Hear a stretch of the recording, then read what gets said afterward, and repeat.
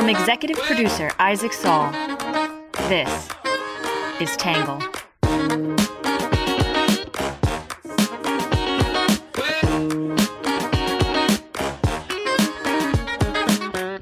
Good morning, good afternoon, and good evening, and welcome to the Tangle Podcast, a place where we get views from across the political spectrum, some independent thinking, and a little bit of my take. I'm your host, Isaac Saul, and on today's episode, we are going to be talking about RFK Jr. and his recent interview on the Joe Rogan podcast. We have previously covered RFK Jr.'s candidacy for the Democratic primary, but this podcast brought in some really interesting debate about debating, about vaccines, about misinformation, about RFK Jr. So we figured it was worthwhile to jump back into it. Before we do, though, a quick note. First of all, tomorrow I'm going to be publishing a members-only Friday edition on bad arguments and the anatomy of bad arguments, how they work, how I see them play out in the punditry space. If you want to receive that newsletter, you must be a subscriber. So please go to readtangle.com/membership to become a Tangle subscriber, a paid subscriber, to receive that newsletter. Also, I wanted to give you a heads up. This is in today's Tangle newsletter, and we will drop a link in the episode description where we can. But we are running a little contest for our event. We are going to give away 2 VIP tickets to our event in Philadelphia on August 3rd. So if you are interested in coming to the event, maybe soft interested, and you want to throw your hat in the ring to win some tickets, all you have to do is submit your email. You can do that with a link, again, that will be provided in the episode description in places where we can do that, and is also in today's newsletter if you want to go check that out. We are very much hoping to see you guys there, August 3rd, Philadelphia. All right, with that out of the way, we'll jump in with our quick hits.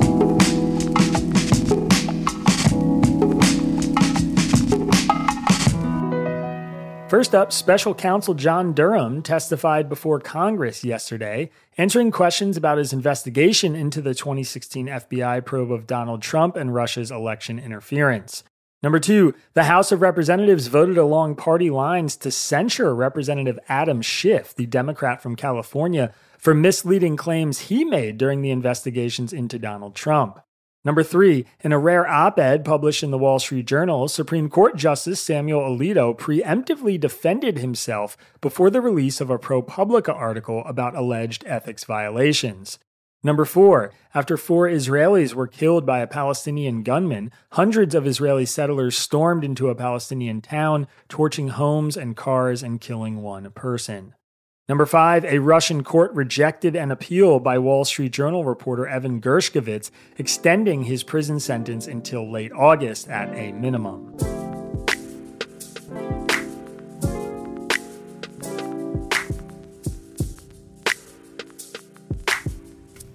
Robert Kennedy Jr. made his official campaign announcement this afternoon in Boston. Yeah, he's an environmental lawyer known for his anti-vaccine activism and hopes to challenge President Biden for the Democratic nomination. RFK Jr. censored after having a conversation on Jordan Peterson's podcast about chemicals in the water and the effect that might be having on all sorts of health concerns for young people, and then specifically getting into gender dysphoria, body dysmorphia, and those issues. A top vaccine scientist says he's been the target of stalking and harassment, and he says it started after he called a podcast with Joe Rogan and Robert F. Kennedy Jr. disinformation. Now that escalated into a back and forth on Twitter that even got Elon Musk involved. On June 15th, Robert F. Kennedy Jr. appeared on Joe Rogan's podcast to describe his outlook on vaccine safety as a candidate for president in 2024. For the first hour of the 3-hour interview, Kennedy spoke largely uninterrupted about the theory that ethyl mercury and aluminum present in many vaccines causes autism, autoimmune disease, neurological disease, and other chronic diseases. For the remaining 2 hours, Kennedy spoke about aluminum adjuvants in vaccines causing allergies, Wi-Fi or cell phone radiation causing tumors, the effectiveness of ivermectin and hydrochloroquine as alternative treatments for COVID, the prevalence and danger of pesticide use, and the military-industrial complex, among other topics. A brief editor's note: since the inclusion of autism spectrum disorder in the third edition of the Diagnostic and Statistical Manual of Mental Disorders, also known as DSM-3, in the 1980s, autism has been diagnosed in children at an increasingly higher rate. However, despite the persistence of the theory that vaccines cause autism, there's never been a causal link found between higher rates of vaccination and higher rates of autism. The interview was part of a media blitz for Kennedy, who in the last 2 weeks has done interviews with NBC News, Fox News, the Free Press, and Jordan Peterson, among others. Kennedy continues to pull support from roughly 1 in 5 Democratic primary voters. However, his sit-down with Rogan generated a significant amount of backlash, with many accusing the show of peddling vaccine misinformation and pseudoscience. One of the interview's staunchest detractors was vaccine scientist and former Joe Rogan podcast guest Peter Hotez, whose work on the COVID-19 vaccines Kennedy and Rogan both criticized. Hotez called the show nonsense and retweeted a Vice article about vaccine misinformation on Rogan's podcast. Rogan responded by offering Hotez to come back on the show to debate Kennedy, saying in a tweet, "Peter, if you claim what RFK Jr. is saying is misinformation, I'm offering you $100,000 to the charity of your choice if you're willing to debate him on my show with no time limit." A groundswell of support for the idea grew online, with Elon Musk tweeting that Hotez was afraid of a public debate. Vaccine skeptics, Musk followers, and RFK Jr. supporters have rallied to the cause, eventually leading to a YouTuber confronting Hotez at his home on Sunday. In an appearance on MSNBC's Mehdi Hasan's show, Hotez turned down the idea of going onto Rogan's show to debate RFK Jr. on vaccines, comparing the idea of Rogan moderating a debate with Kennedy to going on the Jerry Springer show. Every stage of the exchange has been controversial. The original claims Robert F. Kennedy Jr. made on Joe Rogan's podcast, the criticism of Dr. Hotez about the claims, the challenge from Rogan, Hotez's refusal, the criticism of Hotez's refusal. This is not the first time Kennedy's views on vaccines and other scientific issues have caused a stir. Members of his family have spoken out against him, and Kennedy has said he has lost speaking gigs and jobs because of his beliefs. This week, YouTube removed an interview Kennedy did with Jordan Peterson, citing vaccine misinformation. Along with appearing on Rogan's podcast, the most popular in the world, Kennedy is also getting a boost from Wall Street and other powerful tech players. Former Twitter CEO Jack Dorsey endorsed him, while current Twitter CEO and Tesla founder Elon Musk hosted a Twitter space with him. Wealthy venture capitalists like David Sachs, Chamath Palihapitiya, and Omid Malik are hosting fundraising events for him. Today, we're going to take a look at some reactions from the left and the right to RFK's latest interview and the ensuing debate around it. Then, my take.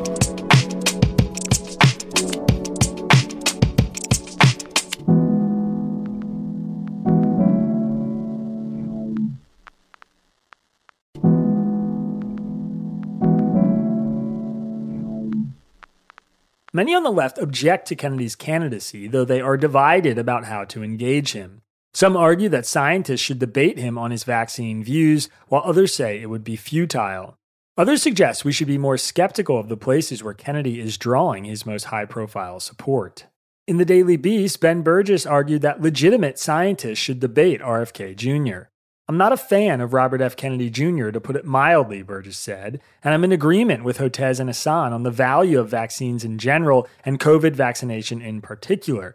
I'm triple vaxxed, and if the CDC ever recommends that people in my age group get a 4th, 5th, or 6th shot, I'll get those too. But I think what we can call the Hasan rule, that experts shouldn't debate cranks, is profoundly misguided. It matters what the public thinks, and it's important that policy debates be undergirded by a correct understanding of the underlying facts.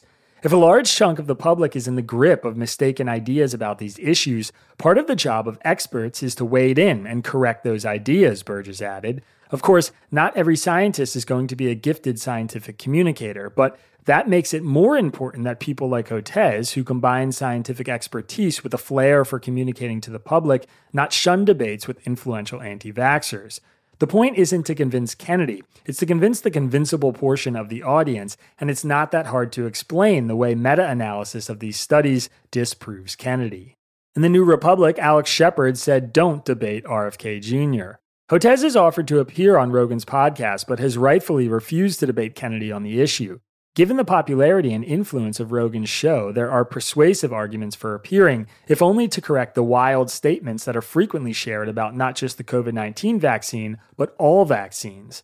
But appearing with Robert F. Kennedy Jr. would likely only legitimize those views, Shepard said. Kennedy has spent more than a decade spouting conspiracy theories with no basis in fact about vaccines. The goal of the debate is not to hash out the truth or to finally decide if vaccines are safe and effective or not, Shepard said.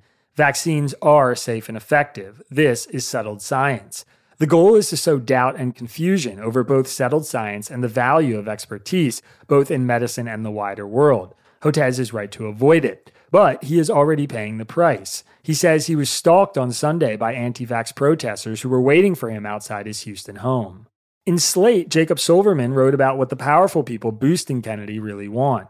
It's time to start paying attention to the Democratic presidential candidate Robert F. Kennedy Jr., according to some of the wealthiest, most reactionary tech and business leaders in the country, Silverman quipped. Some of them might genuinely share his beliefs, particularly around the futility of the war in Ukraine and fears of tech censorship. But that doesn't suffice to explain why they would line up behind a figure who's been known up until this point largely for his anti-vaccine activism. These moguls may instead see RFK Jr. as a useful instrument for complicating Biden's re-election run. American elites and governing institutions have failed the public when not contributing to its outright exploitation, Silverman said.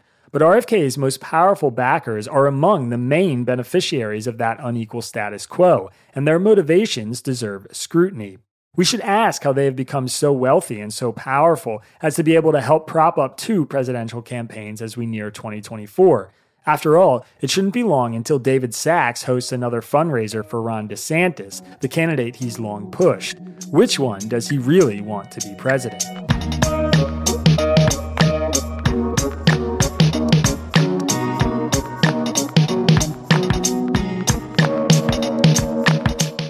All right, that is it for the left is saying, which brings us to what the right is saying.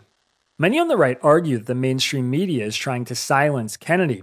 Some suggest that experts actually should engage him, given how much they've damaged the public's trust in institutions.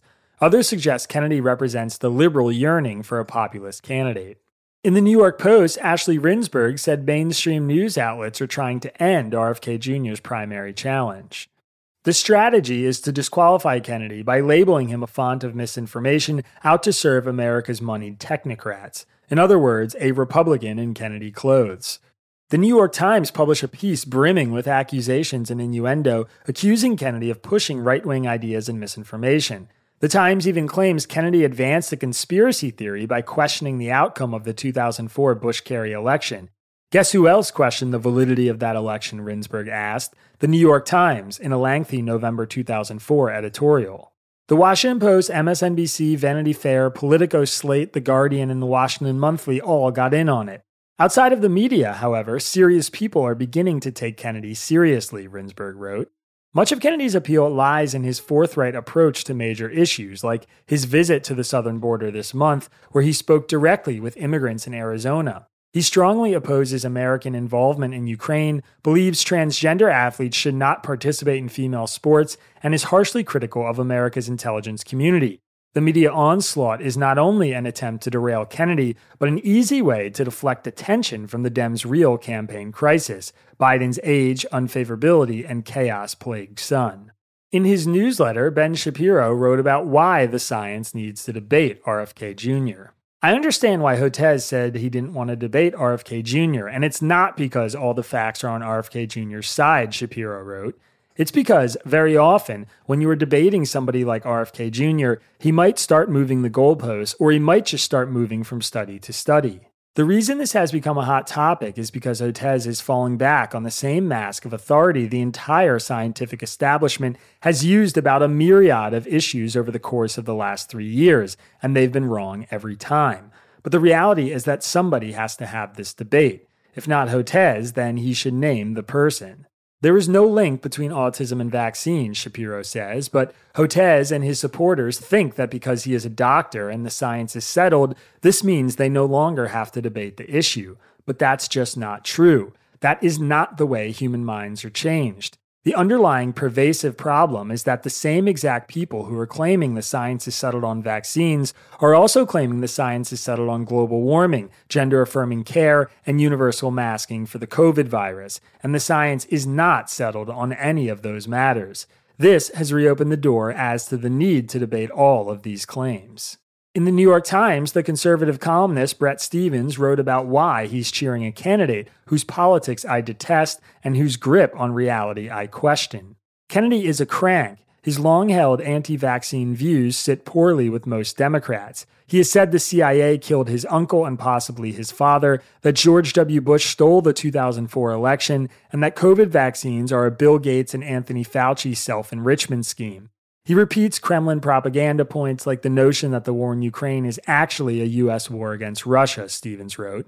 But Biden is a weak candidate against almost any Republican, including Trump, and he's probably even weaker with Kamala Harris as his running mate. But there is a more powerful message implicit in Kennedy's candidacy, a profound undercurrent of discontent with a party that is losing touch with its once powerful, even dominant populist roots, Stephens wrote. This is the party whose base has substantially shifted from the high school to the college educated, from factory floors and service jobs to breakout rooms on Zoom, from champions of free speech to promoters of speech codes and trigger warnings, from questioning authority, including scientific authority, to offering and demanding unblinking fidelity to it. America's spirit of rebellion now rests mainly on the Republican side with Trump. But there's an unfulfilled hunger for a liberal leader who can capture Kennedy's spirit without his following.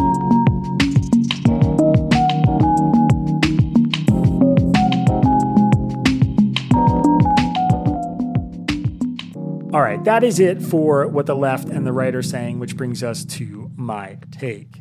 So listening to RFK Jr.'s interview on Rogan, I very much get his appeal. He is a modern-day populist, perfectly fit for the progressive ideology or politically homeless people who loathe the establishment left and think the right has gone off the deep end.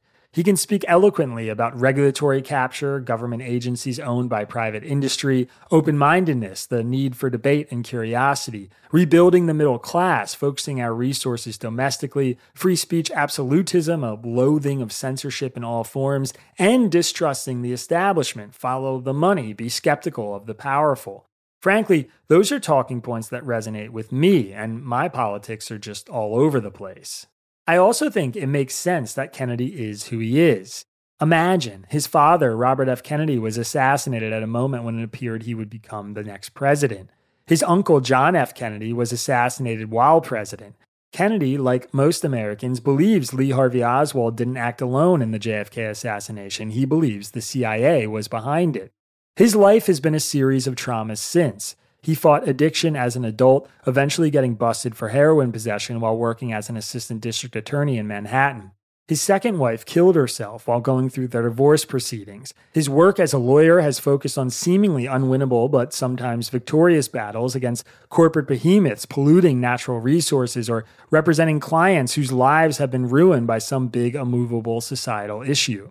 In the interview with Rogan, he described one of his books on vaccines as so depressing that he advised his wife not to read it.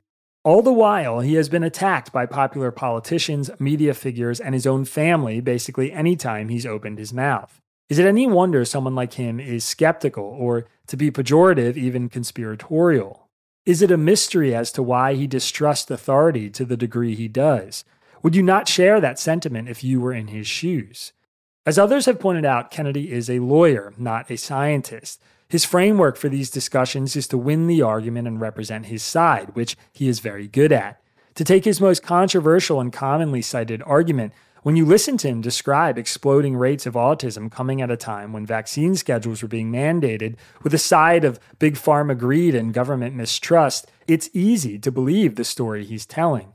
It's also emotionally satisfying to have a villain, especially when he references secretly recorded meetings of pharma executives admitting some vaccines are dangerous or the way toxic mercury in vaccines can damage someone's brain. What he doesn't do is confront the less nefarious, more commonly accepted explanations for what he's observing. I reached out to a half dozen vaccine experts from across the world with various political and university associations to ask them to respond to Kennedy's assertions. Dr. Brian Ward, who researches vaccine development at McGill University, neatly summed up his position with this sentence, quote, "One of the only potential factors that has been well studied and ruled out as a contributor to the possible rise in autism rates is vaccines," he said. As Ward noted to me, a huge number of other things have also changed since the time period Kennedy points to, whether it's our discontinued use of leaded gasoline or increased adoption of baby formula or cornflakes consumption. Anyone could point to a variety of possible correlations. But the correlative increases don't confer causal relationships. Other experts I reached out to cited a number of factors at play. One theory involves the age of new fathers going up. Some believe rates of air pollution, low birth weight, or stress contribute. As Ben Shapiro noted in his newsletter, we also know there is a genetic component. The most commonly accepted explanation for the majority of the increase simply involves the tests and frameworks we use to confirm a diagnosis and the incentives to diagnose autism in the first place. My cousin, a doctor in Seattle who has been recognized for his treatment of neurological conditions, pointed out to me that the Diagnostic and Statistical Manual of Mental Disorders, the DSM, didn't even have autism as its own diagnosis until 1980. Before that, autism was explained by poor parenting skills or childhood schizophrenia, so you'd naturally expect rates to go up when actual diagnoses are defined. What's more, we have far from settled on best practices for identifying autism, which comes out when we see huge disparities between states. Why, for instance, would autism impact 1 in 93 children in Colorado, but 1 in 4 in New Jersey? And no, it's not their vaccination rates, which are nearly identical. That's to say nothing of the fact that in 1991, an autism diagnosis became a way for children to get special education services, which created a strong incentive for parents to diagnose their kids themselves. All of these things are likely to be huge factors in the autism epidemic Kennedy describes, yet he doesn't convincingly address any of them. He's performing the kind of argument by omission that I plan to discuss in tomorrow's piece on the anatomy of bad arguments. All of this, as Sturgis notes under what the left is saying, isn't that hard to explain. I don't have a science degree, and I'm open-minded enough to believing all sorts of outlandish fringe things. Longtime readers know I'm a lover of UFO conspiracy theories, especially the most recent ones. I listened to Kennedy's entire podcast with Rogan and had quite a few, that is interesting moments. And then I heard from some experts, looked up some of the claims online, read about the counterarguments, and thought, that stuff is a lot less interesting now, which is precisely why I also think people like Hotez should debate Kennedy. Hotez isn't just the perfect candidate to step into the fray because he is a respected vaccine scientist who has already been on Rogan's show. He is also the father of a daughter with autism and the author of a book titled Vaccines Did Not Cause Rachel's Autism: My Journey as a Vaccine Scientist, Pediatrician, and Autism Dad. Who better to actually challenge Kennedy on his views? I can't say why Hotez won't. He said a Rogan-moderated debate with RFK Jr. would be like going on Jerry Springer, even though every Rogan podcast I've ever listened to, including the ones he's appeared on, have been respectful and curious. But I can say he should. Sure, Kennedy might fire hose nonsense, and Rogan might moderate such a conversation with favoritism. But guess what? You don't need to convince Joe Rogan. You need to convince the people his show is reaching. Saying the science is settled over and over, censoring YouTube content, smearing people as quacks, and refusing to have the discussion doesn't actually elucidate the subject or change anyone's minds. It does the opposite. It makes normal people wonder, what are they hiding? And it makes the roughly 1 in 5 Americans who are already deeply skeptical of many vaccinations even more gung-ho. Which may explain why Kennedy's interview with Jordan Peterson that was removed from YouTube now has over 4.2 million views on Twitter, more than 8 times the viewership of the most popular video Peterson has done in the last month. Kennedy's mistrust of the establishment makes him right a lot of the time. He is right about regulatory capture. He's right about the sometimes backward motivations of Big Pharma. He's right that unbridled capitalism can worsen the lives of average people and destroy the environment. He is right that we have chronically sick people in our population. He's right that vaccines can sometimes harm people, that our vaccine injury reporting system is lackluster, and that Big Pharma is largely shielded from downstream liability. But that same mistrust makes him wrong about a lot too. We haven't even talked about his claim that Wi-Fi is bad for you.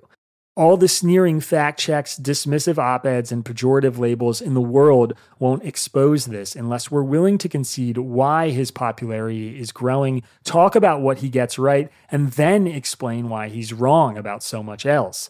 Hiding, dismissing, censoring, or ignoring him will only make his you and me against the establishment appeal more alluring, and his misleading views seem more credible.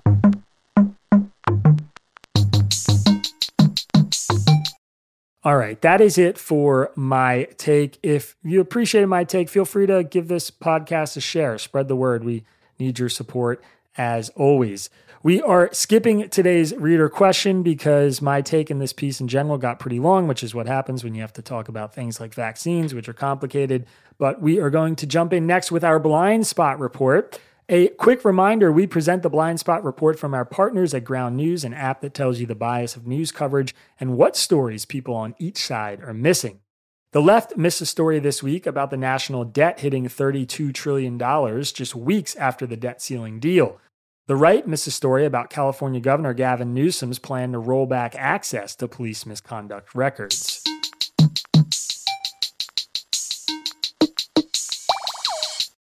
All right, next up is our numbers section.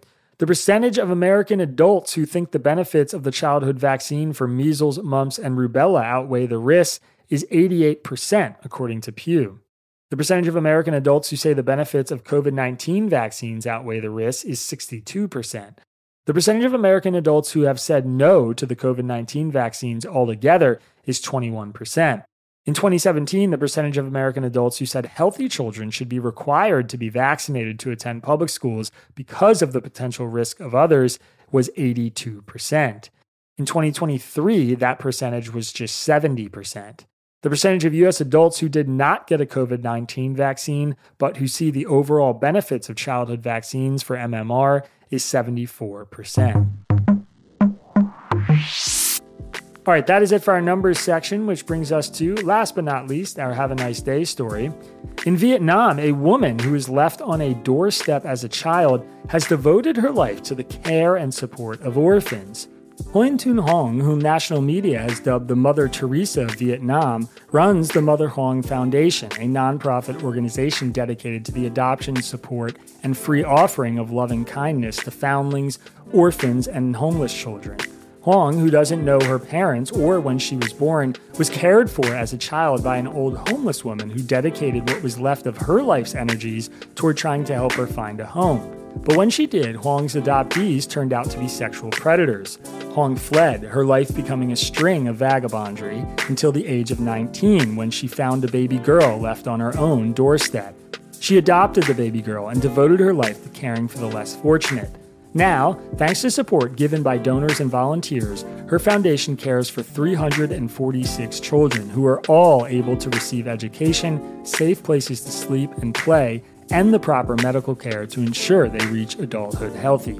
Good News Network has this remarkable story, and there's a link to it in today's episode description. All right, everybody, that is it for today's podcast. As always, if you want to support our work, please go to readtangle.com/membership. And a quick reminder, if you want to hear from us before Monday, you need to become a Tangle member so you can get our newsletter tomorrow. Don't forget, if you want to also enter the contest for the event, you can do that by going to our newsletter or our website or checking out the link in our episode description. We'll be back here on Monday. Have a great weekend. Peace. Our podcast is written by me, Isaac Saul, and edited by Zosha Warpea. Our script is edited by Sean Brady, Ari Weitzman, and Bailey Saul. Shout out to our interns, Audrey Moorhead and Watkins Kelly, and our social media manager, Magdalena Bukova, who created our podcast logo. Music for the podcast was produced by Diet75. For more from Tangle, check out our website at www.readtangle.com.